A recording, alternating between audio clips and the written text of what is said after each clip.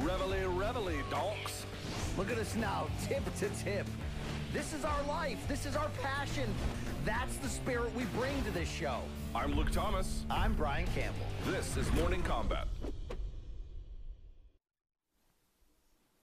It is Monday, the 16th of November, 2020, and it is time, donks, for Morning Combat. Hello, everyone. Happy Monday to you. My name is Luke Thomas. I'm one half of your hosting duo. I am from CBS Sports, as is my partner in crime on the other side of the screen. He is the conspiracy to my theory, the truther to my COVID, the one and only Brian Campbell. Hello, BC. How is your Monday going thus far? Well, Luke, I didn't have power last night due to quasi-tornadoes that hit Connecticut. So, I went to bed with the phone off to save the energy. I woke up, Luke, to about 82 text messages of you sending me COVID-positive links about how the world's going to end and all the MMA fighters got it wrong. I tried not to get upset about it, Luke. Oh, my God, did I try? But at this point, Luke, I feel like you're just victory lap slam dunking on the fact that you may have been right, even though I feel like everybody predicted this second surge. I almost feel like you're getting pleasure over this, bro. Stop trying to pleasure yourself through my phone. I'm not down with that, all right? Well, your phone is a place of pleasure for both you and me for a variety of different ways. But no, it's very easy to be right for the most part. Not entirely. For the most part, when you're like, hey, maybe there's an army of worldwide scientists who say this is a thing we should listen to. Oh, that's a very easy position to win on, generally speaking. Okay, but neither here nor there, BC, because we have tons of news to get to from the weekend. You put out an instant reaction over the weekend. The video is up on our channel because we've got, Crawford beating Kell Brook. We've got Dos Anjos beating Paul Felder. We got a lot to get to there. So first things first, as always, thumbs up on the video. Hit that subscribe button. Appreciate that when you do. Showtime is the label that pays us. So if you want to try them out, why wouldn't you? Showtime.com for a free 30-day trial is a great place to go. And, of course, if you want some of this sweet-ass merch, store.show. Looking good. S-H-O. The green hoodie, Luke. My wife I know. stole that I like hoodie. this. I like the hoodie. The hoodie keeps you warm. I like it. You know what I'm saying? Unrelated to that, Luke, I got some merch in the mail right here. Check it out. Let's see what you got. Below the belt? No return address on it, though. A little Roots of Fight below the belt B Shab shirt. I must have an admirer on the left coast. Probably all the shout-outing I've been done over here. I would have preferred a big beige one, but I'll take the double XL yellow. A little bit too big for me, but shout out to the family just the same, Luke. Wait, did you really get that in the mail? You're just doing a bit? You'd be surprised. I did. Wow, very interesting. All right, well, if you want, you can go check out Roots of Fight, too. They are a great company that produces great content, BC. And speaking of great content, we have events to get to. So let's start the show where it starts. First topic to kick things off here. We start on the UFC side of things, BC. Rafael Dos Anjos defeats Paul Felder via split decision. We'll talk about the split later on. We are going to have a conversation about it. But I had it basically as a shutout. I think you could give one round to Paul Felder if you wanted to, but it was Rafael Dos Anjos' return to lightweight, BC. Okay, we know he's been a former champion in this weight class, BC. He's a perennial contender basically no matter where he goes. But what did you learn on Saturday? What did he prove to you?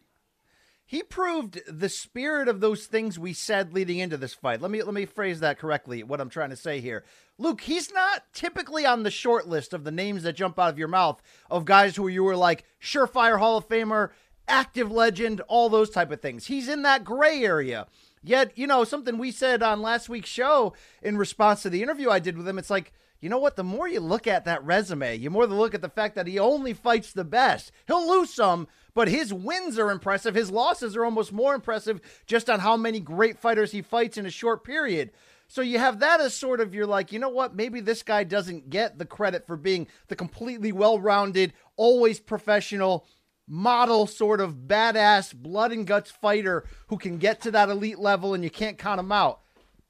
And then he comes in here at 36, moves down to a weight class he hasn't been in 4 years. One that said, Luke, he nearly died the last time he tried to make it when he lost his title to Eddie Alvarez. and he comes in looking like $1 million. He may have lost 4 of 5 coming in from welterweight, but what he did on this one night against a hungry, game as balls Paul Felder, who had nothing to lose, was really kind of stamp something home. Yes, at 36, he's an active contender in this historically deep lightweight title division all over again. But even bigger, he's an absolute badass, active living legend. And this was all about that. A complete performance, figured out early on what was going to give him the advantage, used the pressure of the wrestling, was fairly even striking on the feet for most of this fight with Felder, really started to win out as the rounds went on, slightly in terms of using his volume, body shots, attacking. But it was just a grind, hardcore, get him to the ground, survive a cut, create a cut of your own type of ballsy, badass performance. He lost 4 or 5 coming into this, Luke. If he lost this, we would have been talking about it's time. It's time to make your plans. You know, what's going to be your go-away bout? What other legend do you want to fight before you end this? No, he's a legitimate title contender at lightweight, at 36, at the weight class that was going to kill him. And he did it by basically doing an 8-month training camp, going to Brazil, catching COVID, running up the hills next to the favelas. He did it Rocky IV, Moscow, old school style. He's a hero. I love this man. Is he ever going to get back to the title level and win one? I don't know. But a performance like this, you cannot count him out. Yeah, I mean, I echo really everything you're saying. There's 2 different divides in the conversation to have here. One is, what is the immediate implication of a win over Paul Felder from Saturday? And for that sort of narrow consideration, what I would say is he is going to be a tough out for anyone in that top 10, especially even that top 5, I would say. He is obviously a former champion. He looked to be in phenomenal physical condition at 155 pounds. He had the stamina to go 25 minutes. Now, exactly where it places him remains to be seen. Climbing the ranks at lightweight, even if it's just one rung on the ladder, is exceedingly difficult to do. But to me, I would say he is a player in that top 7, top 6 space. To me, he's a tough out for all of them. I wouldn't discount his title chances completely. And to be this good this late in the game after all of, yes, many victories, but many defeats too, in 2 different weight classes, coming back to a weight class that you had to leave because of the weight cutting issues, it is incredible that he finds himself here in this position. So I don't want to overstate the value of this one victory at lightweight, but I don't want to undersell it either. It tells us he's not washed. He's a tough out, probably going to be ranked somewhere in that top 7-ish space, and he is a viable player at 155 pounds. The broader conversation, the second part of it, to me, it just blows me away. I can't say enough good things about Rafael dos Anjos, BC. 10 times this guy has been in a UFC main event, sometimes on pay-per-view, mostly on fight nights, but 10 times he's done it. 8 times he has fought somebody who was previously a belt holder in this organization. And he's done it at 155 and 170 pounds at the time in which he was competing, certainly the 2 most difficult weight classes out there. I said this on Twitter on Saturday night. It is not a knock to boxing because I'm sure if the incentives were different, you would get guys like that in the sport. It's just not available to them. But in MMA, if you want to be a guy who just takes on risks because you believe in the martial arts spirit, if you want to be a guy who says, I don't really take fights that are always advantageous. I'm not going to take fights where it's even on size. I'm not going to take fights where really I have anything to gain. You might get guys like that in boxing, but you have that here in RDA. There is no equivalent like him to me on our sister side of the sport, or brother side, whatever, our sibling side of the sport in boxing. He is a guy that has incredible wins. He's a belt holder previously in the UFC, but there is time after time after time where he took fights that were not to his. No manager would have ever told him it's a good idea to do. He was undersized. He was against somebody who had no name, whatever, and he still did it. Look at the list of guys that he has faced. People talk about murderer's rows. No one has faced a murderer's row like him. He's got some losses for it along the way. He is such a unicorn. And the last thing I want to say about this is, BC, I'm going to put him now on the level of Michael Bisping and Alistair Overeem. And what I mean by that is these guys who most of the time they're winners. In fact, winners at high levels. Overeem, holding the Dream and Strikeforce and K1 title. Bisping, Hall of Famer, middleweight champion. And obviously Dos Anjos, a previous lightweight champion. But sometimes they lost. And sometimes they lost in devastating ways. And sometimes when fighters lose in devastating ways, they're never the same. But then you get guys like those three that I just mentioned that have an absolute amnesia about the difficulty they have faced. They have amnesia about the times that life pushed back on them. They have bulletproof minds that carry them forward no matter what. It is a marvel to witness, and Dos Anjos deserves to be placed along those two other men. He has my utmost respect. Well, Luke, I'm so glad he's back. Yeah, well said. And it's one thing, by the way, to have that unflinching self-confidence. The greats have it, right? But it's one thing to have that when you can't back it up. There's been many a great who's lingered too long, took on ill-advised fights, sent to hell for it, and fell apart. And you're like, man, they're their worst victim. They are their own worst enemy, is what I'm trying to say. It's even rarer in that space you mentioned, the Bispings, the Overeems, where you can linger late, still believe in yourself, and still be able to evolve and execute and withstand and all of those things. I mean, there's a mental toughness in there that goes far, far, far, far beyond just that entry-level toughness that makes you a professional fighter who can last and do some things. You have to really be able to be smart enough to evolve, and that's what he's done. If there's any boxing equivalent, and it's not an easy one to make, it's probably Nonito Donaire, who's been to the top so many times and then looked done, went back down in weight late in his career, resuscitated himself. Now he's back in the title picture here at 118, coming off that hellacious fight of the year against Naiwa Inoue. He might be the only guy you can compare to. It is unicorn level. And to circle back to your original point, yeah, RDA's in play. I don't think he'll get Conor McGregor. He wants to make this old hotel room key, Luke, this relic of MMA history, 196, RDA McGregor, the fight that never happened. He wants that shit. Wow. I don't know. I don't think he gets it, Luke, but he's going to get a big-ass fight, and he's going to deserve it now when we look at this title picture, because either Khabib's going to do one more and going to look for the perfect opponent, or we are going to be lining up who's next for Khabib. He's not at the front seat of that conversation, but he's in the car at least. Okay, Luke? He's in the damn car. I totally agree. And then the last thing I'd say on this, I just want to, anyone can go on Wikipedia and look at this, but I'm not going to go through all of them. But since he faced Gleison Tebow, this is who he has fought. So Tebow, Kamal Shalarus, international class wrestler, Anthony Njokuani, great striker, Mark Bocek, one of the best grapplers out of Canada ever, Evan Dunham, Cerrone, Khabib Nurmagomedov, Jason High, Benson Henderson, Nate Diaz, Anthony Pettis, Cerrone again, Eddie Alvarez, Tony Ferguson, Tarek Safady, Neil Magny, Robbie Lawler, Colby Covington, Kamaru Usman, Kevin Lee, Leon Edwards, Michael Chiesa, and now Paul Felder. Man, you're not going to find many resumes of guys who are willing to take on challenges like that in combat sports. Celebrate them while they're here, BC, and I know you do. Look, would you also throw, real quick, Frankie Edgar in that same group of Overeem, Bisping, and RDA? There's some Frankie Edgar vibes I get from this late 30s RDA. Yeah, I guess you could put him there. I hadn't thought of it in that way. Yeah, I guess you could. I mean, he's had the bad setbacks, but I don't feel like his setbacks were as pronounced. Maybe I'm wrong about that, though. You know what? He's at a bare minimum, he's on the bubble. Probably deserves to be included, but you're right. Certainly, he's had a career of nothing but absolute savages over and over again across now multiple weight classes, 3 of them, and found ways to keep winning. So I don't want to take that from him either. Now, it brings us to our second point, BC, which is, well, what about the other side of that equation? Paul Felder loses via split decision. Again, we'll talk about that in just a moment. But 5 days' notice, he made weight. 5 days' notice, he made a strong account of himself. I thought you could maybe give him a round. I think giving him 2 would be very generous, but I suppose doable. Still, he made a strong account of himself. And then after the fight, BC, he reveals that he hadn't been in an MMA gym in 4 months. Now, he had been working out. As I mentioned, he was able to make the weight, but he wasn't doing the kinds of preparatory things that you need to. For all the difficulties that Dos Anjos may have had in Brazil and then changing teams or getting a new trainer in Andre Pederneiras, still, that's very different from just not training MMA at all.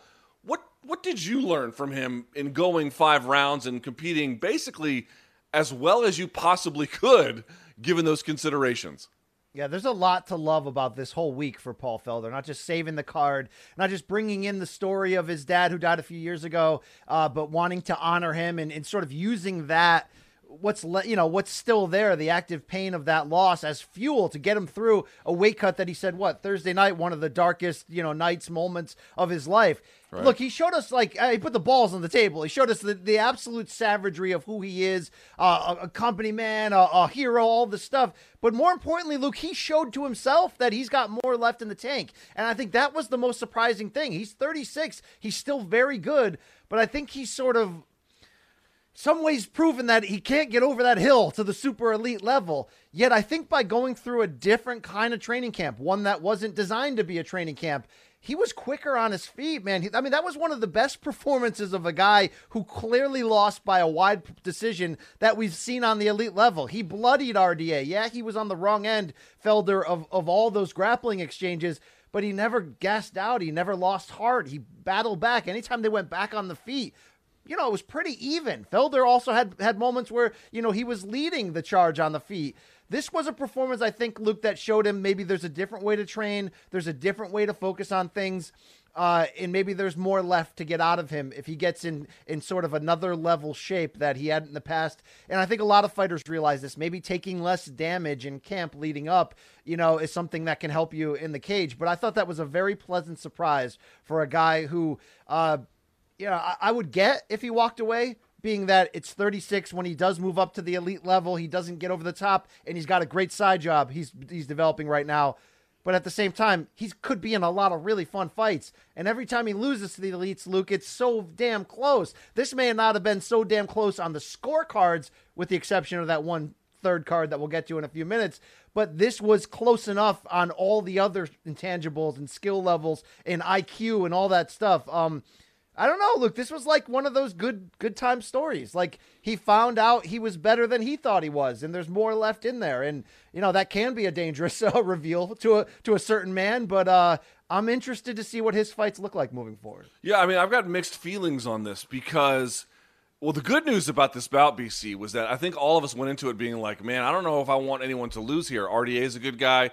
Paul Felder's a good guy. There was that video that came out from his manager that showed Paul talking to the UFC cameras with, getting ready for the hype videos and talking about sort of the anniversary of his father's death and what it meant and how he could feel him and his presence in the room. And it was really touching and powerful. And so, it was like, God, I don't want anyone to lose in this contest. Now, of course, Paul Felder did, but, can you really say his stock dropped in terms of what fans can expect from him, or that you can really look at him and say, if he had trained, he never would have won? I don't think you can say that. You could say, man, that fight could have been a lot different if he was really prepared for it. And so that's sort of my point here. Look, man, if he wants to be a commentator, I'll support him.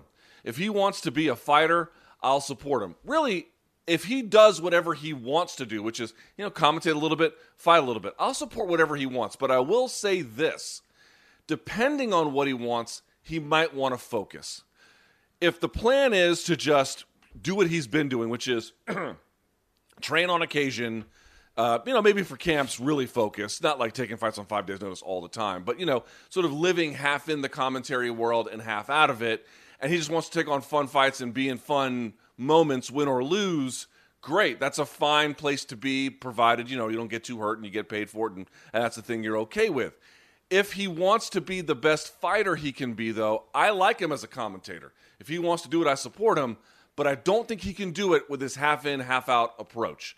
If he really wants to see what he could have done against Rafael dos Anjos, and I know it's tough because he even mentioned in the post-fight interview, I fell out of love for the sport. I had to find it again. You are where you are with MMA. You'll love it, you hate it, you can't stand it, you can't live without it.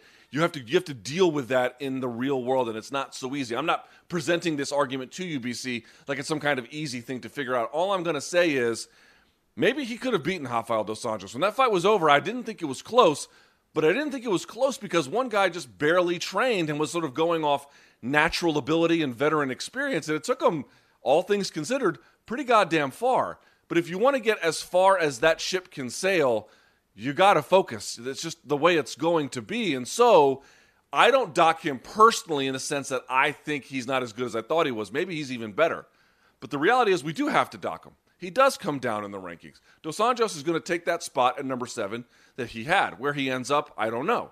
But it does count. The losses do count a little bit against you. So my only advice for Paul Felder, such that I'm in the position to give any, which I'm not. But my only hope for him, I guess I should say, BC, is I just want him to figure out what he wants and put his talents towards that. Because whatever he wants to do, he'll be good at. But if he really wants to be the best fighter he can be, the path he's been on is not the place to is not the way to get there. Well, look, if he decides to go after it, he did, in his own words, find once again the love for it. So that's great to hear. And if he wants to go the route that the Rich Franklin second half of the career that I always mention, it's a celebrity route you can go for big money and fun matchups against other big names. You typically don't get to that position though unless you're a former champion. So Luke, there is sort of an opportunity if he wants to model himself as an action celebrity fighter, where he could end up lucking out and getting into there, where the paydays are larger, where sometimes you are called upon to save cards. Oh, we got a card in Singapore next month when there's, people able to sit in the crowd. We need a name. Oh, yeah, Paul Felder and this guy, they'll make a fun fight. I mean, you could end up in that role and like you said, still make a lot of money, make some fun fights, get some fun wins on the end of your career. Intention will matter, but either way, I'm happy for him, Luke. All right, so before we kill off these topics, let's just figure out where they both should go from here. Matchmake for me, BC. Paul Felder's next fight, and now Rafael dos Anjos' next fight back at 155 pounds. Again, Felder came into this contest sitting at 7, so he's sandwiched between 6, Oliveira, and then 8, Carlos Diego Ferreira. I think they were supposed to fight and fell out because of COVID. I don't know what the UFC's plans are. Assuming you could whisper in Dana White's ear, where do you send both fighters? Well, RDA needs a big fight, but Connor's got Poirier. Tony Ferguson, which we're going to talk about soon, is trying to get Chandler. If you get those bouts locked up, you sort of need a next big name next in line. I mean, somebody like a Dan Hooker would make a fantastic fight that would figure out in that 4 to 7 area in the rankings who's who and what's with that. I certainly wouldn't be against that. I don't know what the right pick is for Felder. Do you have I mean, it's going to depend in some ways on again, how much he's ready to put back into this and how soon he wants to get back in. So I would put Ferreira against Felder. I would put Ali Quinta against Felder, or I would put Kevin Lee against Felder. I think any of those are really exciting fights. Well, Kevin Lee, I don't know what his timeline for return is, but if they could make Lee that, Felder. Yeah, that would be pretty great. In terms of Dos Anjos, he's competitive with anybody in that top 5. You could give him Gaethje, although I think there's no reason to make it right now. But people are sleeping on Charles Oliveira, man. And when I say people, I mean me too. There was a while there I was just kind of an afterthought. He got all caught up in that last COVID show, with Kevin Lee, where there was a lot of controversy surrounding it. And I think all the hype he built from that got lost. And again, he was supposed to have a rebound fight, and then that whole thing got scuttled. So to me, it's like, dude, you got a guy like Charles Oliveira whose striking is way improved. Dos Anjos is good on the ground, and he actually has better jiu-jitsu credentials, so to speak, than Charles Oliveira. But Oliveira would give him problems on the floor. I love that fight. Hooker, you could do that too.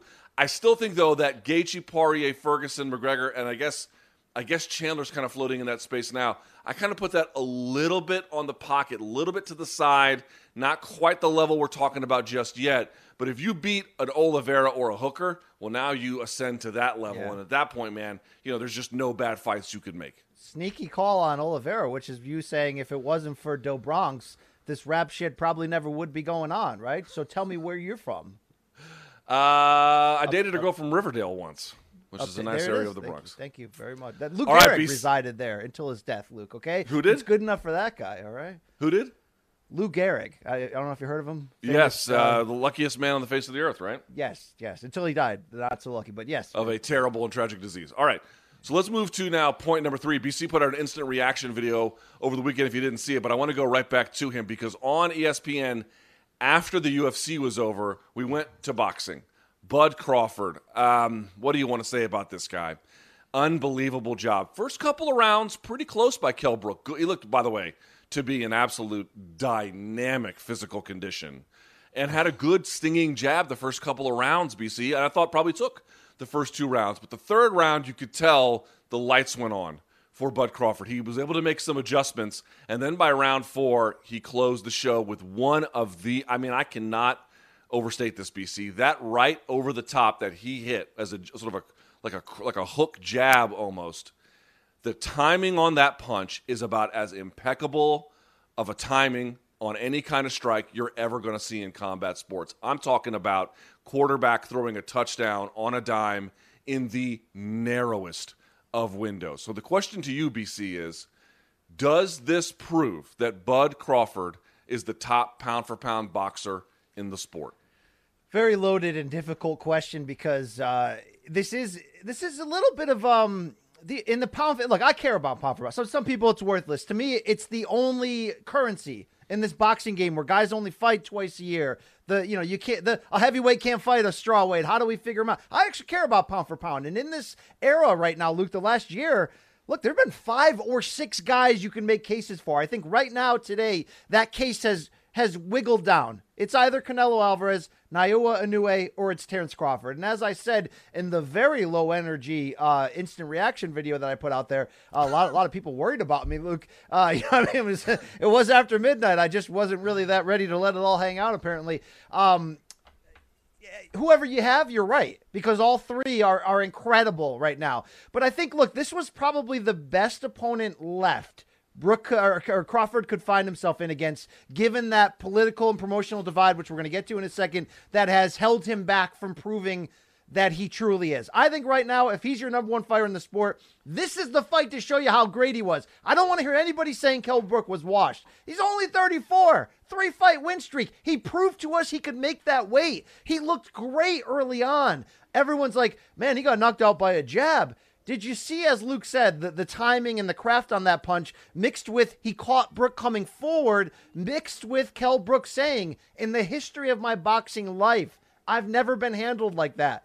Sparring, amateurs, pros, I've never seen that and felt that before. And what he saw was a person in Terence Crawford who arguably might have the best skills from a craft and IQ standpoint in the game, but he also has that finisher's menacing mentality. Luke, when Crawford followed up that right-hand jab that staggered him, that caught it perfectly, a little half hook, did you see how accurate his power shots were? This is what separates Terence Crawford from the other guys. When he gets you hurt, he gets you out of there, and it's quick. This was just like that. The fight was over.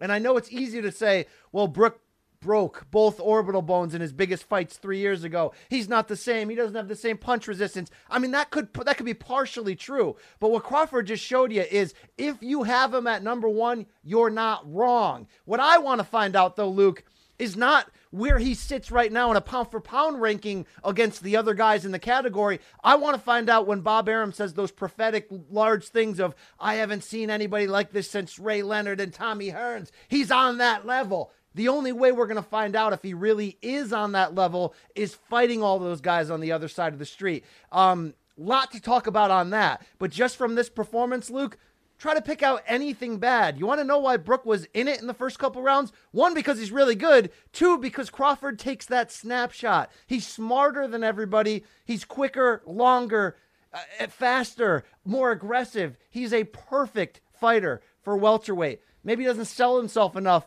That sold it enough, okay? That performance right there. I don't know if $4.8 million guaranteed for a TV fight is worth it, Luke, but that's a $4.8 million performance you put out on there on Saturday. Yeah, no doubt about it. I mean, do I have him pound for pound? Listen, there's going to be people who know a lot more about boxing than I do who may have him at number 1. To me, though, you can't complain about a guy's strength of schedule and then say he's also the pound for pound best. One kind of has to be related to the other. So for those reasons... That's why I have Canelo. Luke, that's why I do have Canelo. Because even though I thought Canelo lost a couple of these close decisions, the Lara fight, the Trout fight, at least one or both of the Golovkin fights, he fights the best. He fights over multiple weight classes. Canelo does things that, in my mind, separates him. Fair enough. And so to that point, though, I just can't make him my number 1 pound-for-pound boxer. But I'll say I understand why people are tempted. I get that completely. I mean, this guy, BC, we were talking about it with Teofimo Lopez. Sometimes you watch a guy, and Teofimo is a different kind of fighter for different reasons, but for whatever the reason may be, some guys just jump off the screen. Holy smokes. Bud Crawford jumps off the screen. You know, he really reminds me of I guess a Ray Leonard is a good comparison, but in the modern era of guys we've seen compete while we've been in our, let's say, 20s or something, he reminds me a little bit of partly Floyd, but maybe, I'm not sure who else it would be. Here's what I mean. People are like, oh, well, he lost the first 2 rounds. Right, he did. I mean, Kell Brook came in. You can say whatever you want about Kell Brook in the current state he's in. That dude came in prepared. He came in very prepared. And so, he took the first couple of rounds. But the lesson you always get from Mayweather is if you don't win that fight in the first 6 rounds, provided that it goes 12, let's say, you're not going to win. Because whatever version he shows you in the first round, that won't be there by the 12th. All the things you're good at, he'll just take away. But Mayweather's a little bit more methodical about it. Again, he's usually, going up in weight a lot. Crawford's a little bit different. Crawford is the same in the sense that he takes his time to look and see what's going on. He makes adjustments, he reads, and then he begins to act on it. But when he acts on it, the consequences usually come pretty quickly, and they are violent. And here's the other part about it, BC. If you look at what Kell Brook was doing, because he was trying to close the distance as well. In fact, that's what you saw Crawford take advantage of. He saw Kell coming at him. He didn't really dip to the side a little bit, but then he just sort of caught him over the top with that right hand. You just can't make errors against this guy. You have the tiniest margin about what you can get away with, and that's it. There is no do-overs with him. There's no mulligans on round 5. None of that. You make an error against him, and you are going to wake up looking at the lights, or a referee is going to be hugging you, and that's the end of it, man. I've never seen a guy who, last thing I want to say on this, BC, I've never seen a guy who has that kind of patience and calculation, right, to sort of drag a fight to where he can finally go, okay, now I know what I'm looking at, and then when he acts, it is lethal in the end. He is a rare combo. When he acts, it's very similar to prime Gennady Golovkin, meaning you have a savage finisher who's so precise. I mean, look at the replays of that finish on Brook. It's so on point with both hands from angles and precise. That's what separates him. And also, when he's taking the snapshot, the first 2 rounds, he's winning the chess match on the feet. He's figuring out how to get his foot inside of yours, get closer. Okay, this is where I need to be. Now I'm switching to southpaw. Now I took away your jab, and now my naturally stronger left hand is going to be the big money punch. It's incredible. So we're still going on the eye test, unfortunately, with Crawford because we haven't seen him at welterweight against A-plus competition. The brethren that he's competing against, the Spences, Danny Garcia, Sean Porter, Manny Pacquiao, they have let's take Pacquiao out of this for a second. Those guys have much better experience at 147 on this elite level. But what they don't have compared to Crawford on the eye test, I was a Spence guy over Crawford for years. Now, Luke, I'm a Crawford guy over Spence because what I see is a guy who can win a fight boxing from the outside if he has to, and also is more than willing to get you out of there if there's an opening to do so. That's where the Ray Leonard and Tommy Hearns comparisons come in. That's where the old school nature is. So, Luke, let's now talk about him getting those fights. Bob Arum and company is in an interesting spot. Bud's unhappy. There's only so many times you can go to them and say, make the deal happen. Get me a 2-network pay-per-view. Me against Spence. Me against whomever. He said right now he wants Pacquiao. It actually seems like it could happen because Pacquiao's a free agent and Bob Arum seems to have found a suitor in the Middle East who will throw stupid money to make up for the lack of a gate there. But Luke, there were interesting comments from Bob Arum just this morning. Lance Pugmire of The Athletic put out a story in which he interviewed Bob the day before the fight.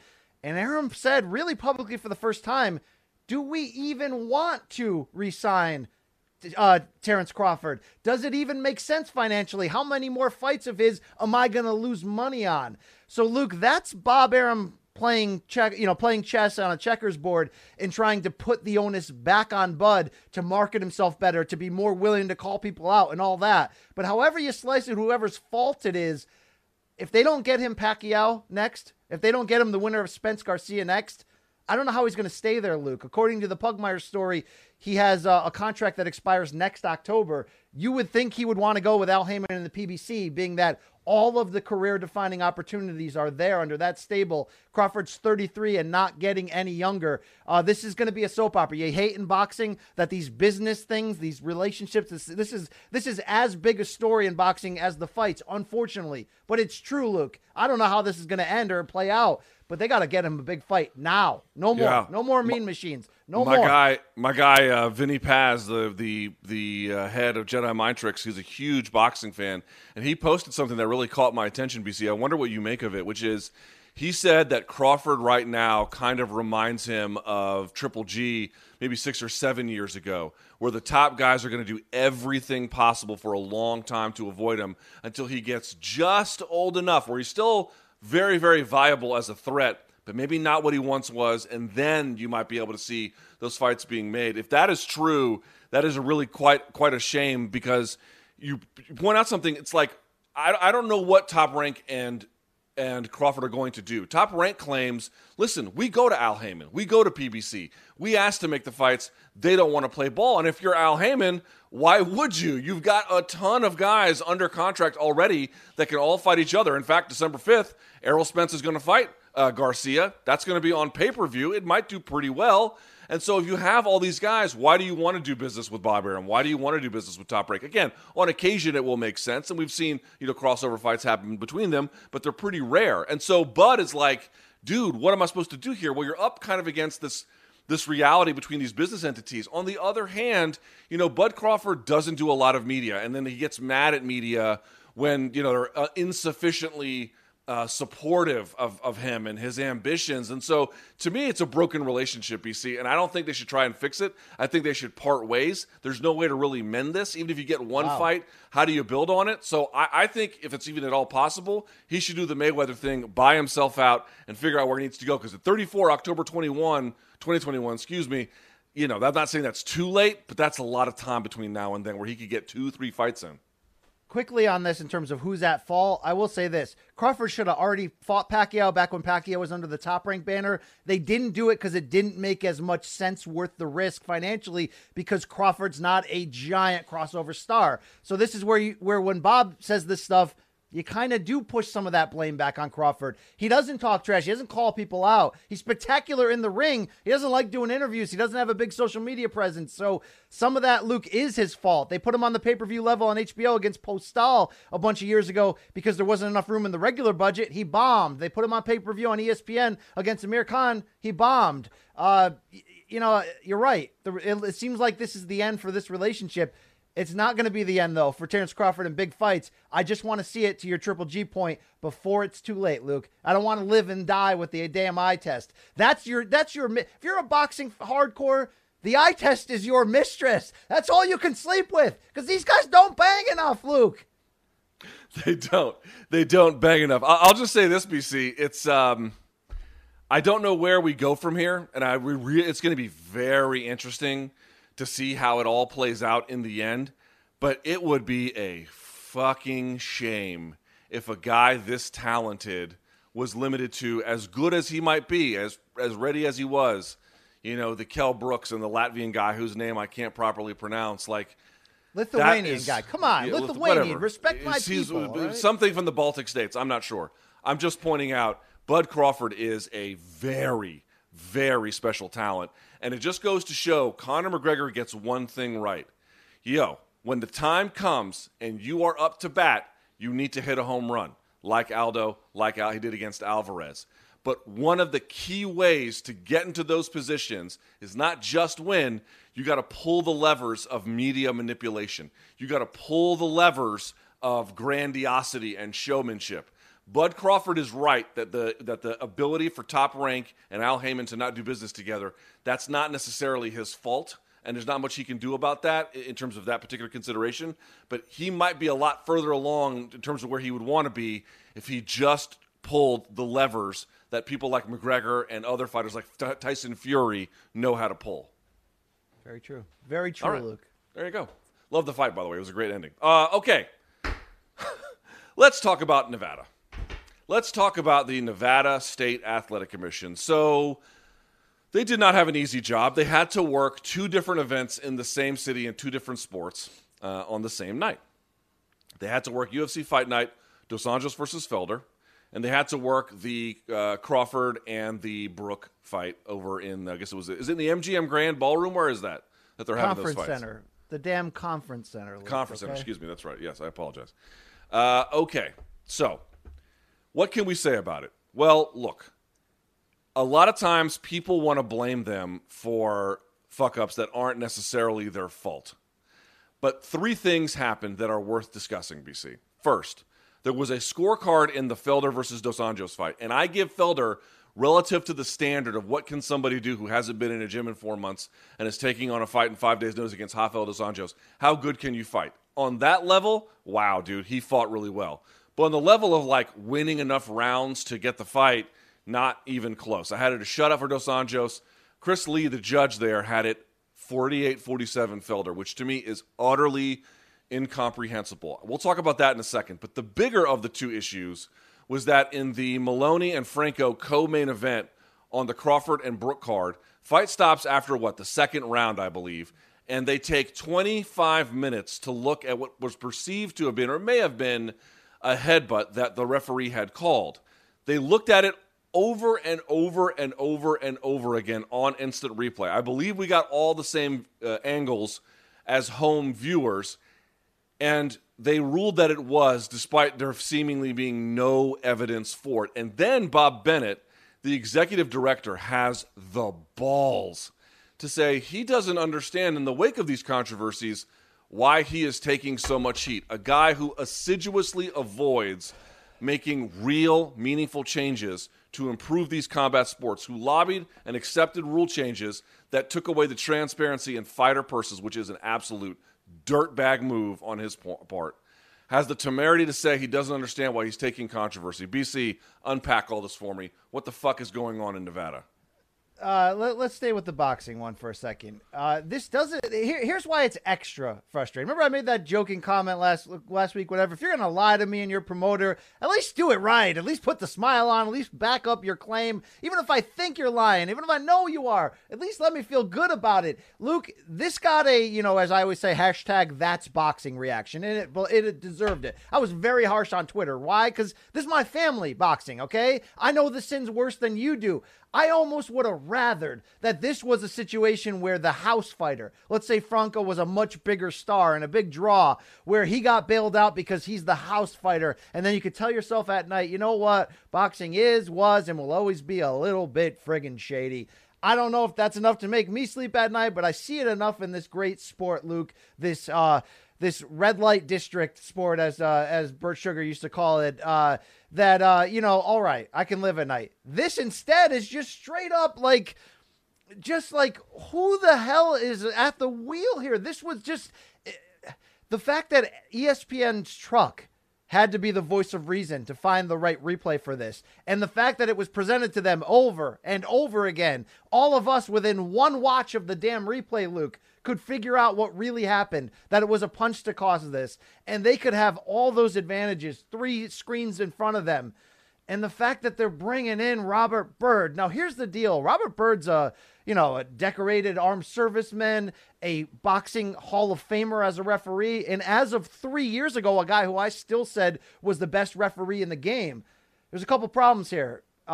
He's not the same guy anymore. Also, he's married to Adelaide Byrd, somebody who probably never should be judging again in either sport after that horrible 118-110 Canelo decision in the first Triple G fight that will live in infamy. If you saw Robert Byrd's ability in the ring last year in one of those World Boxing Super Series cruiserweight fights, I forgot who were the two guys. It was an abomination to the sport how he let a fight go on.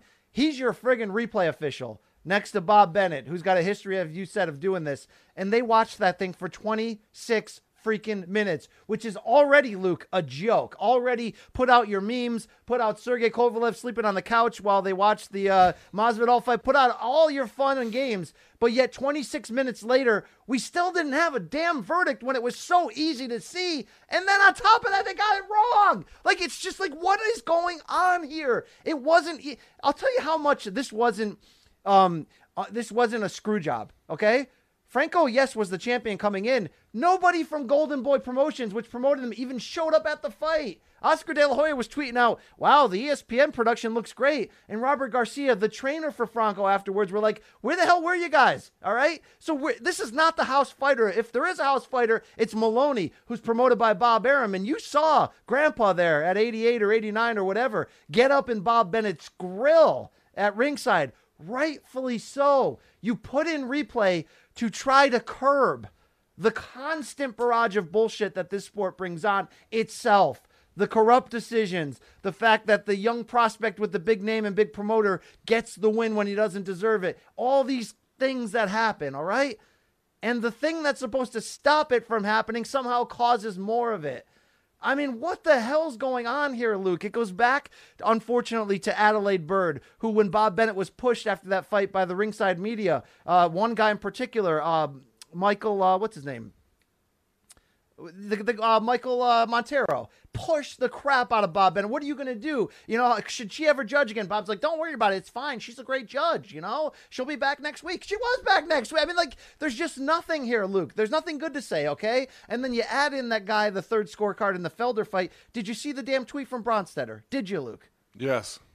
He researched through at MMA Decisions. Judge Chris Lee, who scored the main event for Felder, has been involved in 10 UFC and Bellator split decisions in 2020 and was the dissenting judge in 7 of the 10. It's a friggin' pattern at this point. What are we doing?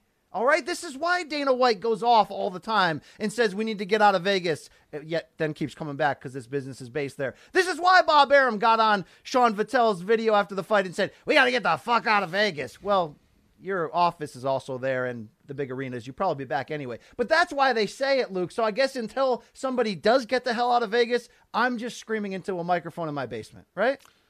Right. Well, and also Top Rank is based in Las Vegas as well. So where are they going to go? That's what I just said. I just said it, Luke. I missed that part. I apologize. But yes, they're all based in Vegas. They have put their fortunes there and their business relationships there, and so it causes a lot of problems. Let me just say this about Nevada, because I actually have a lot of respect for what happens in New Jersey, even when I disagree with some of the calls that they make about certain rule changes. I have a tremendous amount of respect for Andy Foster and what they do in California. I've sat in on some of their referee training. They actually invite the media to come on and not only learn some stuff themselves, but see how the referees interact, learn from each other, develop best practices. There's transparency about it. There's actually an openness about it. One of the major problems among many in Nevada is everything feels like this, to use the words you make fun of me for, omerta, BC. Everything is behind closed doors. Everything is whispered.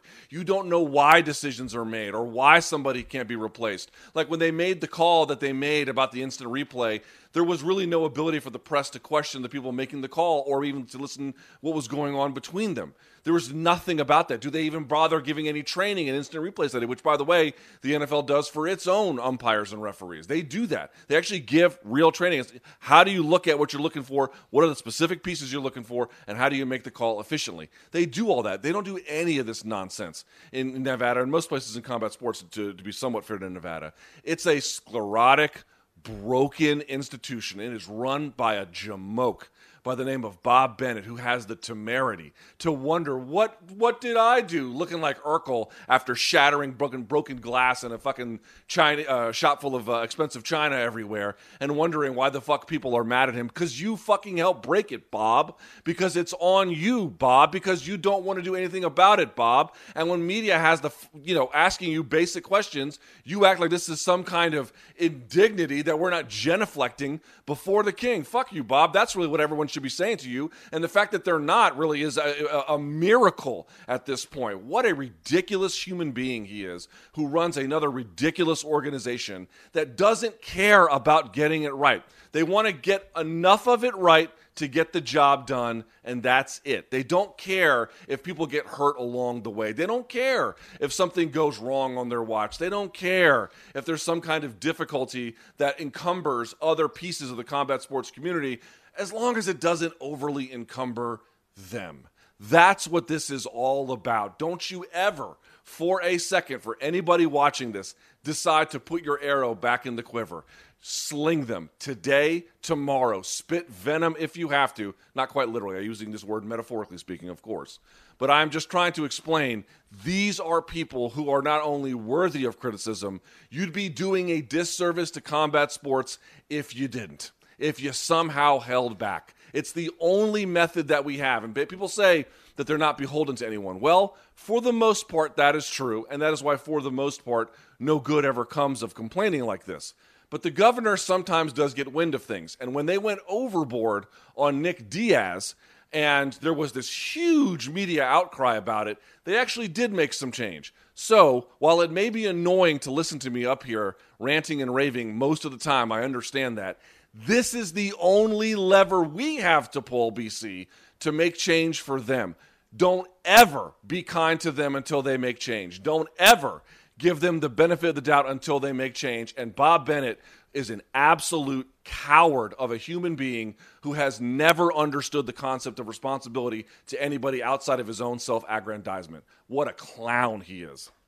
I mean, the bigger star winning a decision more often than not in a close fight, it still has me showing up. Bullshit like this, no one should show up anymore. I mean, here's a quote that Lance Pugmire from The Athletic got, Luke, from one of the regulators when asked about the broken eye socket. His quote was, "You ever see a super flyweight throw a jab and fracture an eye socket? You think that comes from punches?" End quote.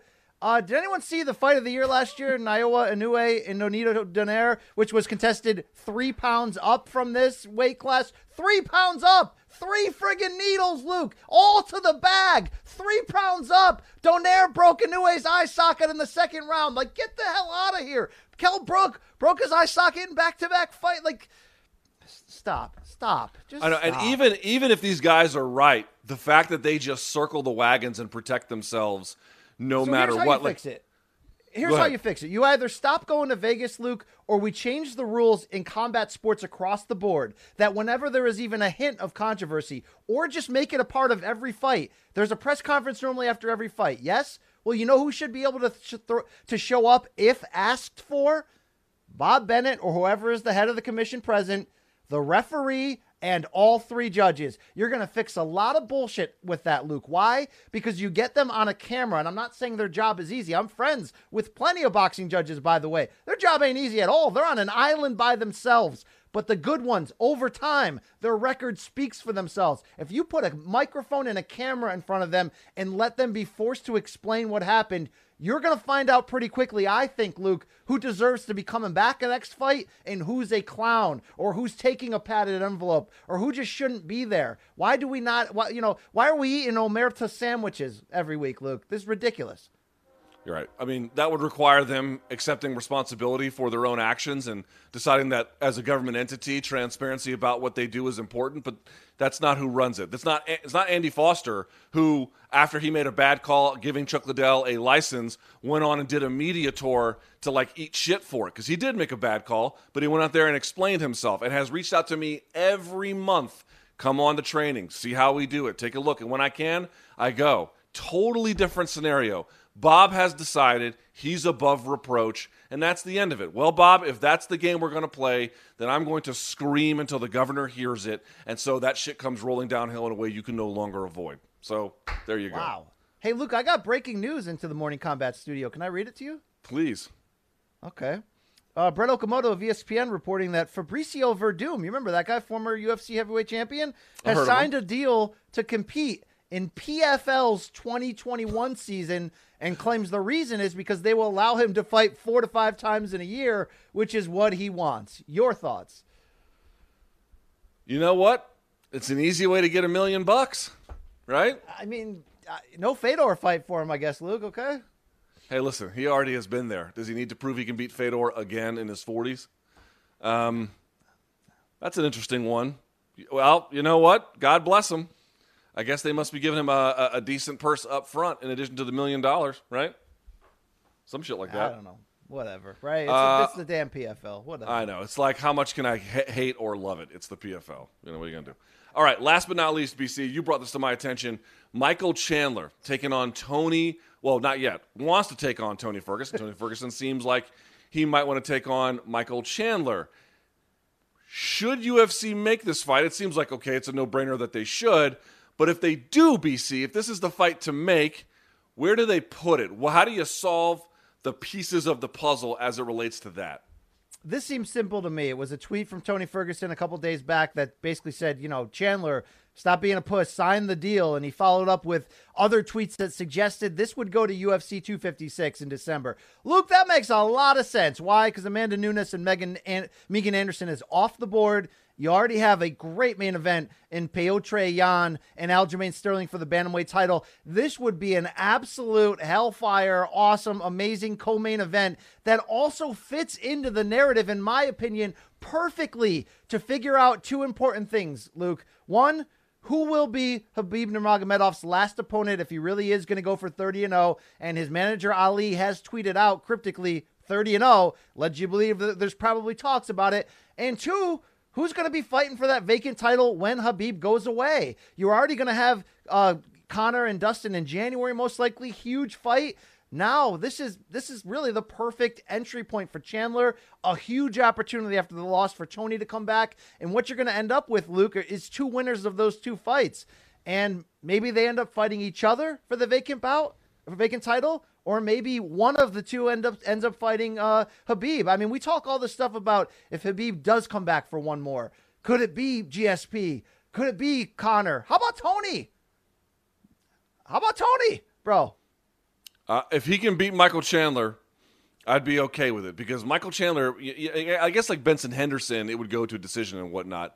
Or I guess even in the Brent Primus fight, it went longer than it was supposed to. But in general, I don't see how that fight, even if it goes to a decision, which, by the way, would be very somewhat debatable, I suppose, is just not all action all the time. You've got 2 all-action fighters, and even if Chandler wants to wrestle, you've got a guy like Tony who does incredible slashing and cutting underneath, and, by the way, has good guards, good submission, and can invert for submissions as well. And so it just brings a degree of dynamism to the sport and to his particular fights that is fairly rare. So where you put it, I like your call. I think that's a good one to add to it. I don't think you can get the deal done. I guess you could November 16th. Yeah. If you've both been training, you can ramp it up and be ready by then. I think that's probably fair. Tony's crazy, Luke. He'll fight on this show if we give him the right amount of money, okay? Yeah, it's a fair point. And Michael Chandler did make weight for the last Khabib and Gaethje fight, which means he'd have to ramp things back down. But it would not be, if he did it properly, that's not too hard of a turn to ramp things back up again. So he could do that. And, by the way, both... Yeah, go ahead. Sorry. I was going to say, both guys seem to want it. So that seems to me like the most important consideration of them all. Yeah, I was going to say, we can get a GoFundMe going and help Tony avenge that Uriah Hall loss in sparring when Jay hit that spinning wheel kick on him, the claim to fame of Jay's life. Hey, I think we have Jay ready. Let's troll the fans. Let's bring him in. Hey, it's Jay Aaron, everyone. Yeah, I'm here, guys. So, Jay, when did you decide that showing your face was a thing that people cared about? I'm fairly certain they don't. It's just too much work to just keep redoing the studio every other day. So now there's is that your problem? Too much work? Hey, Luke, we are coming into Thanksgiving season. Maybe you could show a little bit more heart and love to the man who keeps this structure going. I do. I also have a bit to maintain. Well, that's true. I was going to say, of all the tech errors lately from this crew, how many do you think are Jay's fault in theory? I don't know. Did we was there audio at the beginning of the show today or not? I'll find out afterwards. Turns out there was. All right. We're back. Thank you, honestly, Jay. I have no idea. You could check. Jay, would you take that fight with Ferguson? Like me personally? Yeah, I mean, if we can raise enough.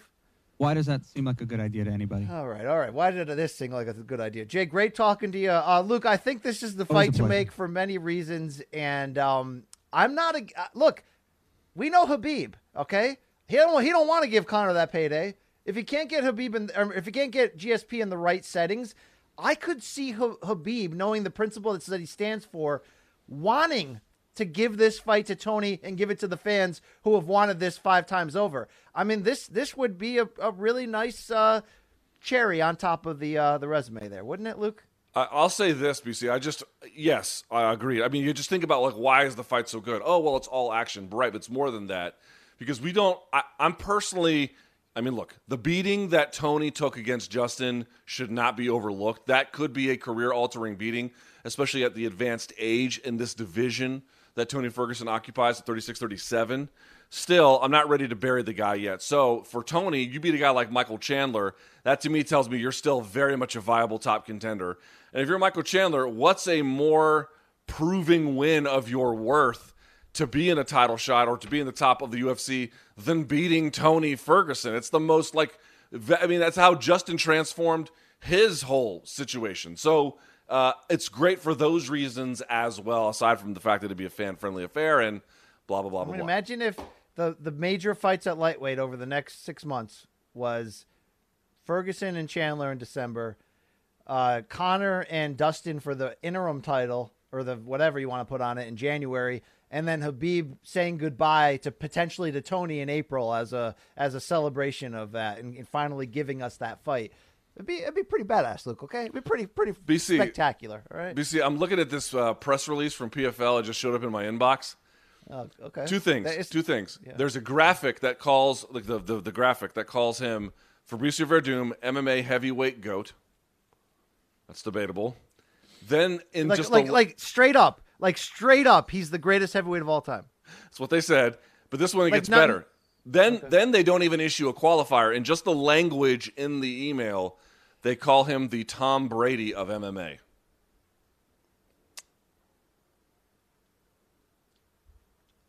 Okay, that's pretty cringe there, folks. Pretty cringe. When Scott Coker comes on here and is like, Cyborg, there's no debate. She's the greatest female of all time.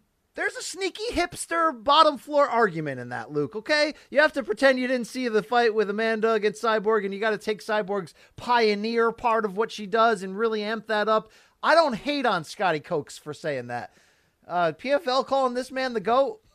Yeah, kind of hate on them for that. The Tom Brady. It's like, okay, all right. That's a thing. All right, BC. Threw a boomerang at Colby. Yes, okay, got it. All right, well, with that in mind, let's do now where I don't ask you questions, you don't ask me questions, but the viewers ask us questions. It's time for DMs from dogs. There's the graphic. And, of course, every Sunday we put out a request for questions on Instagram. That's at Morning Combat with a K, and you can do that there. All right, BC, let's go to our first one. And it goes as follows from Chavez Camacho. After the win over Brook, BC, will Bud Crawford finally gain access to the PBC stable of fighters? Yes or no, good sir? Not with Top Rank, no. Top Rank's best bet is to get him that Pacquiao fight because Pacquiao technically is a promotional free agent. So if you do that, if you get the Middle East involved, it could be a big event, whether there's fans or not, potentially. That might be it, though. I don't know if Al Heyman and company, as we're talking about, have the incentive to want to do that because, unfortunately, Crawford has not become that crossover star that his ability would want him to have. And when you can keep doing Spence against, Porter, Thurman, all those guys, when there's still pay-per-view matchups to be made in your own stable, Luke, and there's not a crossover fan demand, there's a boxing fan demand for Crawford Spence, right? There's not a casual fan demand, right? That's just the truth. So because of that, I doubt Bud's going to fight those PBC guys until he you can't beat them. Join them. Remember Paulie Malignaggi did that? Remember after he lost a split decision to Adrian Broner on Showtime? He called them all out for being corrupt. Al Heyman, blah, blah, blah. You know what happened a couple weeks later? He signed with Al Heyman, Luke. He got some big fights. That's how this game works, bro. What is the chance that Bud could or will buy out his contract? Every contract is different. Obviously, I'm not a legal expert. I don't know. I still don't even know how Floyd was able to do that, after the Zab Judah fight and pay for $750,000 with Al Heyman and get out of it. I don't know how that stuff works. All I know is that it seems like Golden Boy's deal with Canelo wasn't that firm because as soon as the lawsuit came around, they were like, "Hey, Big Red, have a good run. All right, we made some money off each other. We'll check you later. Nice tad. Hey, I see your wife's eyes. She's looking at me. Look at that. Yeah. All right, that's it. That's all I got. That's all. All right, from @Theo.Brook. Do you guys think Conor will ever win a UFC belt again? I'm going to go with no, BC. What do you think? Okay, gun to my head, no. But come on. If he fights for an interim title against Dustin in January, a guy he beat. Oh, yeah. And if he comes in, that's a style that he couldn't win. It's a guy that's going to give him hell, but he also could knock that guy out with the right setup of two punches. It's in play, Luke. I don't think it was fool's gold against Cowboy. I'm telling you, I don't think it was. I think Conor can be back if he wants to be back, Luke. All right? I mean, it's not that I don't think he could beat good fighters again or even go up to 170 and beat someone you didn't think he could beat. Part of Conor's whole MO is just beating people he's not supposed to beat based on, whatever expectation the public has or critics might have or skeptics might have. His whole shtick is beating that. At least it was. The question is it still? But that's how he built his name. So me saying probably not is partly like what people like me have always been saying and then always been wrong about him. So, okay, there's that. On the other hand, it's like You got to beat Poirier, which obviously he stands a very good chance of doing. But if Khabib is still around, I don't like that fight for him no matter what. If Usman stays the champ, I don't like it. If I Gilbert think the Burns magic's stays, gone. Here's what we you know what I mean? learned, Like, it's could he beat Diaz again? Yes. Could he beat maybe Masvidal? Maybe. You know, he could do amazing shit. Capture a belt? I don't know. I did believe in his magic at one point, and I think it was real. The magic is a combination of momentum, confidence. There's a lot of things at play. The magic allowed him to get higher than we thought. I don't think he's going to beat somebody he shouldn't anymore, but I think there are matchups in the title picture that are winnable. Poirier might be one of them if there's a strap at stake, Luke. Yeah, fair enough.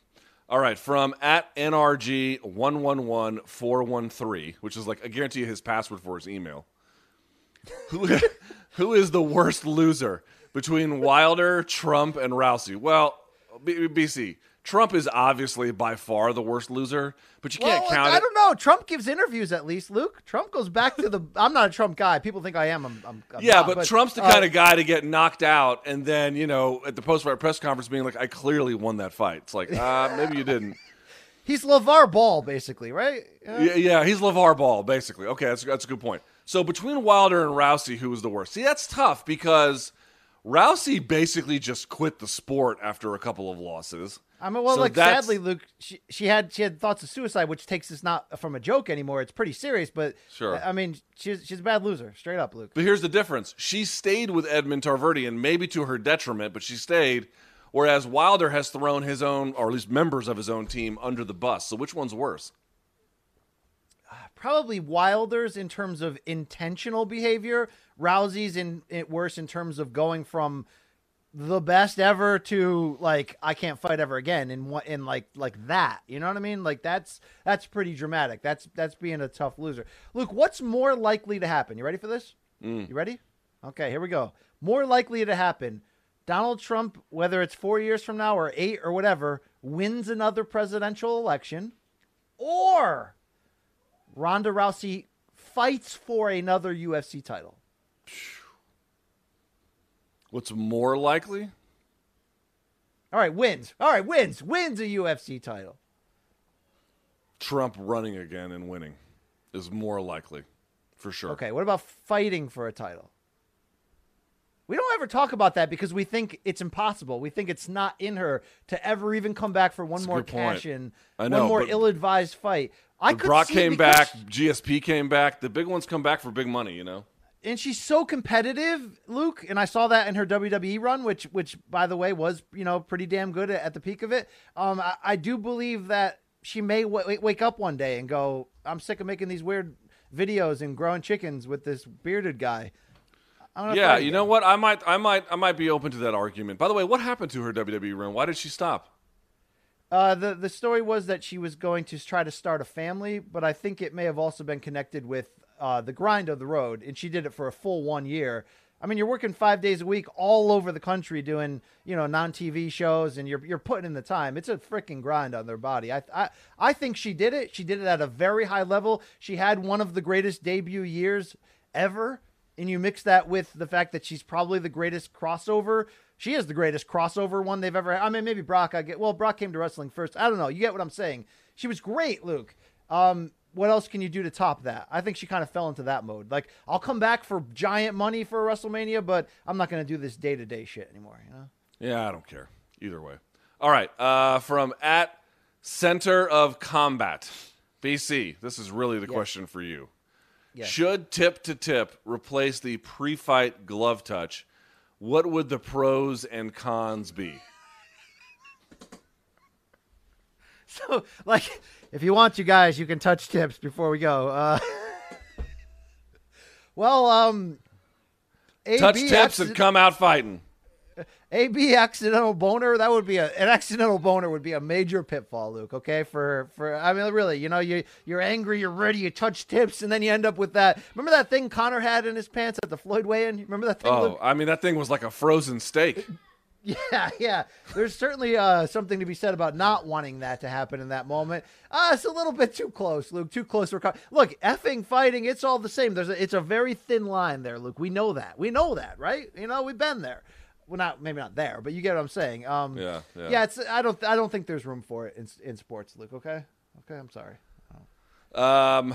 That's just me wanting to get cleaner DMs. You know that, right? That's just Dude, your DMs must be a disaster. Should tip-to-tip replace the pre-fight glove touch? Yes, but you could only do it not before the fight. I guess they're calling it pre-fight. But like once the first bell rings, you have to come out and not touch gloves. You have to come out and do one of those numbers. That would be kind of interesting. I'd like to see that maybe once.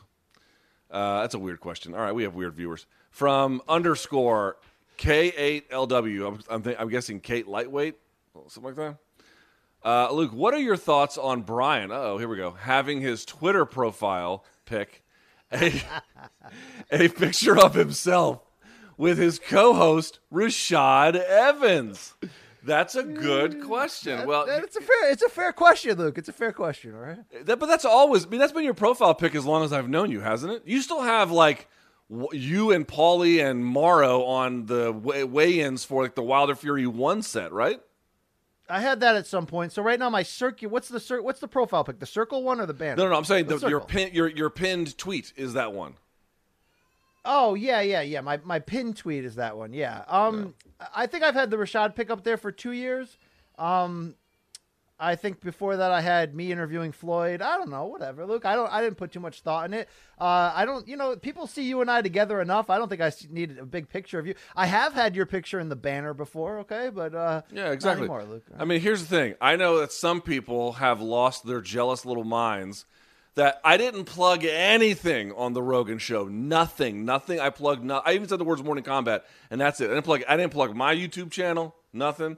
People are very, very hurt about this, that I didn't somehow spend 3.5 hours mentioning you. But, I don't want to police everyone else's behavior, unlike everyone wanted to police mine. And so I'll just say, I think it's great. I think it's great, BC, that you have this friend, True or false? Rashad Evans is a very nice man. True or false? Rashad Evans is an incredibly nice man. That's a very true statement. Why wouldn't you want to have him? I love that guy. I'll have a pic with him on my damn Twitter. Now, here's the question, BC. Would you change it if I posted a pic with me and Rashad and put it in my Twitter profile? Wow, this is getting weird. I was gonna say, what if I post one with me and Ariel? What are you gonna do next? Okay, what are you gonna do next? All right. Same thing I do to him. Ignore him. All right. With that in mind, BC, as we go off the rails, I can feel the train just headed off the cliff. Woo! It's time for your section of the show, good sir. All right, here's what we do. We scour the globe for the highs and lows, the good and bad, and ugly in the week that was in combat sports and beyond. Look, it's Have You Seen This Shit? And we are going to start in viral country, Miami. BKFC 14 from Friday night. Did you see the 3-second KO from Uli Diaz? Don't blink, it's over, Luke. Dude, how has BKFC, I was thinking about this all weekend, how has BKFC or Barstool Sports, how have they not done Antifa versus Proud Boy card? How have they not done that? Luke, I need you to gauge this. This is pretty incredible. Well, it reminded me of one where, someone just swings on someone else who is, totally overwhelmed in the moment, and they, he's testifying. Luke, he's testifying under the CBD advertisement, Luke. The whole bit. That's what I'm saying. That's what it reminded me of. Can we show the cage side angle provided to us by publicist to the stars, Bernie Barmazal? I'd love to check this out. Look at this, Luke. Right. Oh, God. Take that, Proud Boy. Yeah, 3 seconds, Luke. Three needles, bro. You know who was cage side, ring side, bare knuckle side for this, Luke? You're about to see him soon, boy. Joel Romero was there. Check out this reaction, Luke. 3 effing needles, bro. Yes. Yeah, it's like wow. It's like I like how he had the mask right below his nose. The old, I'm not doing anything with this thing. Dude, wearing a mask below your nose is like putting a condom on your balls. Like I don't. Luke, nobody in the arena caught COVID on Friday. A couple people I know. Lost I'm their just souls saying. over. It's like, listen, can I just point out it's not best practices? Is all I'm saying. All right. Well, Luke, I don't know if you saw what else happened from BKFC 14. Have you ever heard of a fighter named Jeff Chiffins who goes by the nickname Deliverance? Is this your twin? Who is this? He walked to the cage wearing a 9/11 was an inside job with a mask of a sheep, Luke. I'm going to guess he did not cage- win. I'm going to guess he did not win. You would be right. He lost, Luke, but he also spray painted on his trunks. Can we advance the slide? Fake flu, Luke, which got covered in his own blood. Your thoughts? Wow. Listen, maybe I've not said, a surprise. I've said it before. If you can't fist fight for a living in this country, I don't know what you can do. But you're going to get an interesting swath of humanity who takes part in that occupation. Yeah. By the way, if you research this guy, he's had some brushes with the law. Shout out to I don't believe it. That seems so out of character for such a well-adjusted person. All right, Luke. Friday morning, I believe from Singapore, we had one championship back. And you know who was back taking souls? John Lineker, doing what he does best against Kevin Bellignon. Wow. Bellignon. Or yes. Bellignon. The G is silent. But, and by the way, first time he's ever been stopped with strikes, I believe. Kevin. Bergeron. Yeah, I don't know. But look, that's what Lineker does best. Why is he doing it over there, Luke? Because he got released from UFC and one decided to wisely sign him. So I'm saying, dude, like one is run by some weirdos, but the organization has good fights. They do. Well, you know, we're a couple weeks late on this, but you know that guy, Old Lang Syne? That guy? Yes, the song that everyone sings at New Year's. Also the wow, the Burmese fighter. You see this uppercut walk off? Oh, look at the body contorting, Luke. I know, but look at the guy chasing him. I mean, he's just looking down the whole time. You know, it's like my daughter with a new pair of shoes. Yes. Well, Luke, Thursday was Bellator 252. Did you know it was the 27th anniversary of Royce Gracie's win at UFC 1 that day, November 12th? Royce's son Conroy opened the card, Luke, and he got sent to the to the sub pump area of the basement of hell by 6'7" Trevor the Scarecrow Goody. Check out the mullet on the Scarecrow, Luke. Yeah, it's a shame that this kid's really not learning the stuff he needs to for MMA. I think he's already like 1-2 in MMA. Like he's already sub 500. So yeah, not great, Bob. Not great. Any thoughts on the Scarecrow, Luke? He's got an MMA fighter on the prelim card haircut. Yeah, he's a 6'7" welterweight. I'll be watching him more. Hey, Luke, we know at 252 that Pitbull used his fist like a machete to carve out Pedro Carvalho. Check out this Pitbull with a machete, Luke. Look at this. What's going on here? Who gave that damn dog a knife, Luke? What is happening? What the fuck? Get him, Fido. Kick his ass, Seabass. Look at the judo chop. What is happening? That dog rules. Is that guy using a skateboard as a shield? What the fuck are you supposed to do? Your dog is carrying a machete. Wow. Yeah. Yeah. Hi, you better hide. Wow, Luke. Oh, man. I love this dog. This dog is great.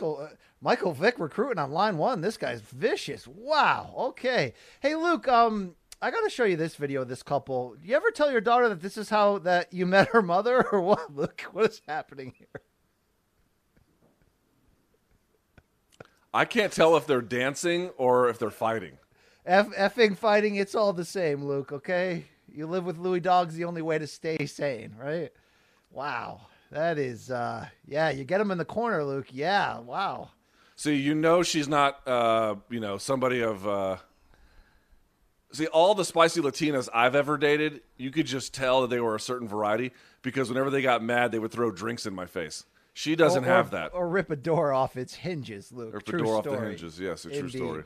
Hey, Girls Gone Wild takes us now to the weight room, Luke, this is right place, wrong time for this chick. Oh, my God. Wait, I missed it. What the fuck? Oh! Oh! That's a 45er that got tossed her way. Oh, and then she gets hit with a follow-up. I don't know the context of this, Luke, but this is wild. That can't be real. Is that handle a what does that handle say? Is that we should probably get that off the screen. I don't know. That can't be real. No one gets hit with a 45 like that. Maybe some giant dude was deadlifting and he threw it. You never know. People are weird in the gym, okay?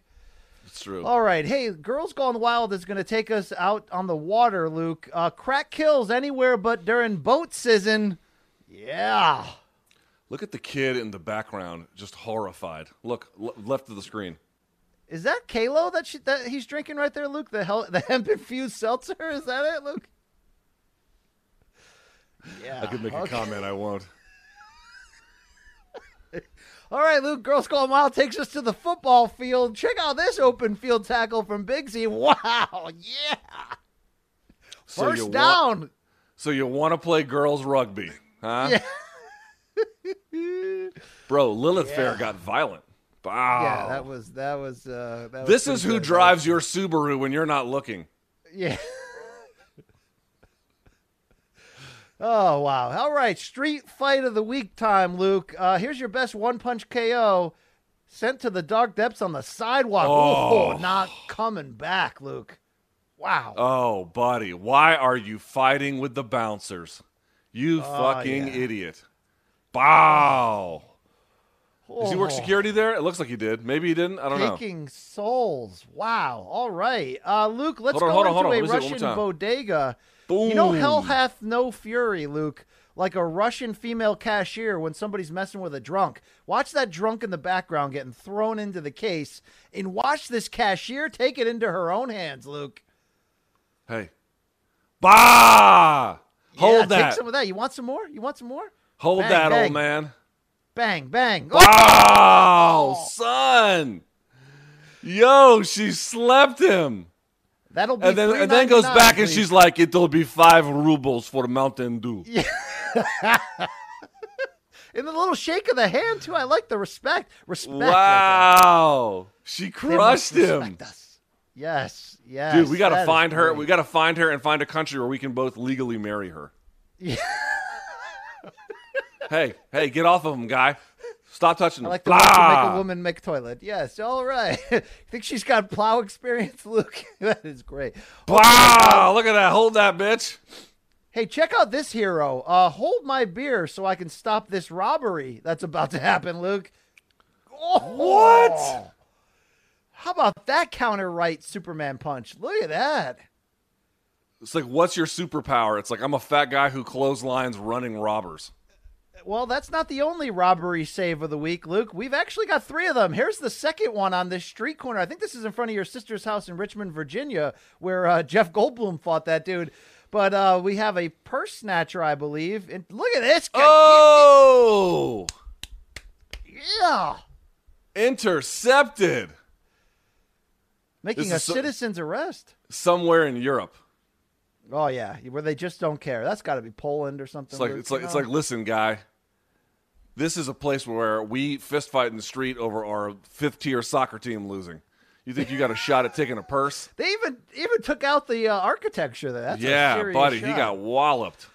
All right, Speaking of chivalry, we have a third foil attempt. This is how you help the cops. Go third world on somebody. Check out this Good Samaritan in the red shirt on the replay here, Luke, with the jumping single leg kick. And then the other guy kneed him in the balls. Look at that's like that's good teamwork right there. If my Trader Joe's was like this, I would never leave. Can you imagine that? It's like, which way is the parsley? Ong bak. Blah. All right. Luke, I don't know if you checked your local listings lately, but we had a Celebrity Family Feud episode pairing UFC fighters and boxers. Luke, which one of these doesn't belong? I don't know. Which one believes in COVID that it's a real virus? Because if they do, they don't belong.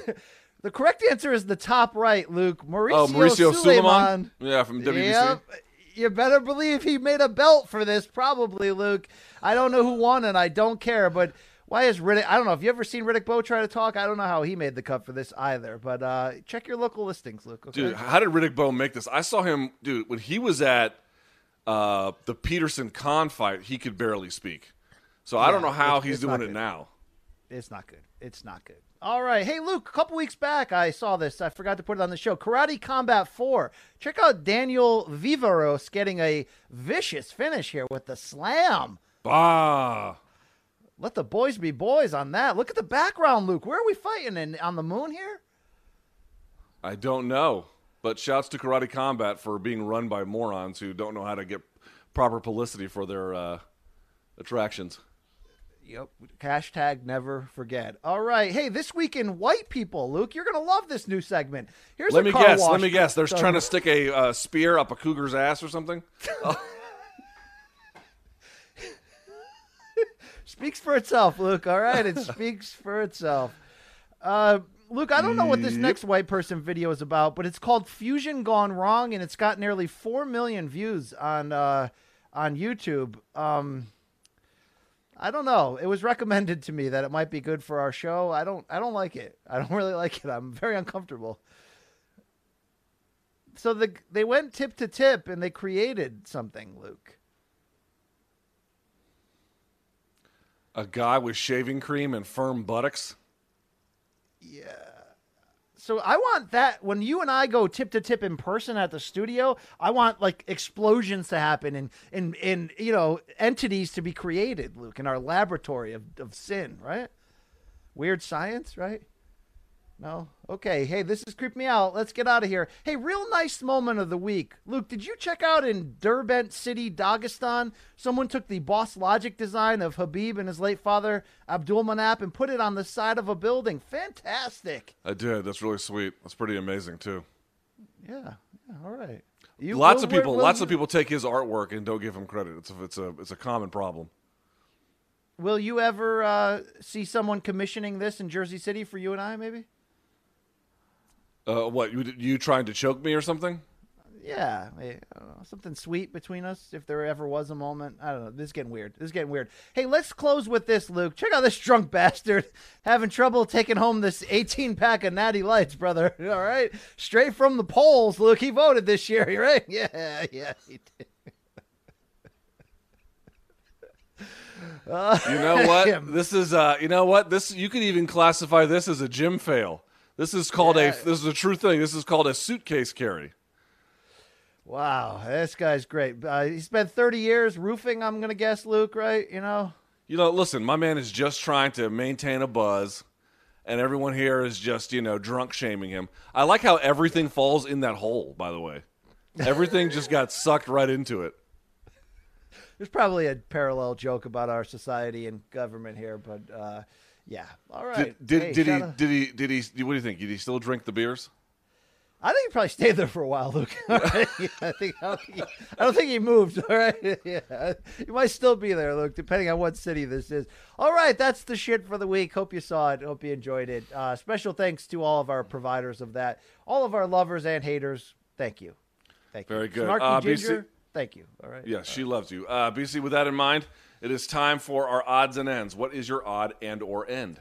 Hey, I want to shout out what was a fantastic fight in the opener to the ESPN Plus Fight Night card over the weekend. Luke, did you watch that women's strawweight clash between potential rising next Ronda Rousey, Kay Hansen, and this newcomer from across the pond, Corey McKenna? Both 21 years old. It was one of the youngest pairings in UFC history. And Luke, this was not some kind of soft touch to tell us if Kay Hansen was the next big thing. This was tough-ass matchmaking. Did you enjoy this fight anywhere as much as I did? I did. I thought it was pretty good. I thought Kay Hansen's got a pretty interesting story and a lot of ability. I thought the judging in it may have been a little bit off, right? But certainly McKenna, who's like what? She's Welsh, but trains with alpha male.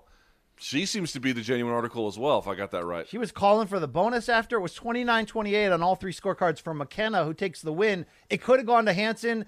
I had Hansen, but Luke, that was a fun fight, and I want to shout out to this what it was. Great matchmaking, all right? You don't always have to build two separate entities and wait till they go, 25-0 and face each other. Obviously, that barely happens in MMA. It's much more of a boxing thing.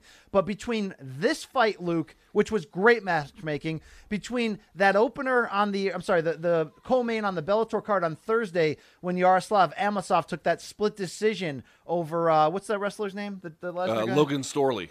Logan Storley, which was a fun fight, gritty, could have gone either way. Luke, this is what great matchmaking is all about. When you got two young fighters, you want to see who's better than the other. You want to send one back to the drawing board to improve, and you want to elevate one. Well, I think in both fights, both fighters got elevated because they fought their hearts out. This is the kind of matchmaking we do not see enough of in boxing, and I want to see more of it. Well done by both Bellator and UFC.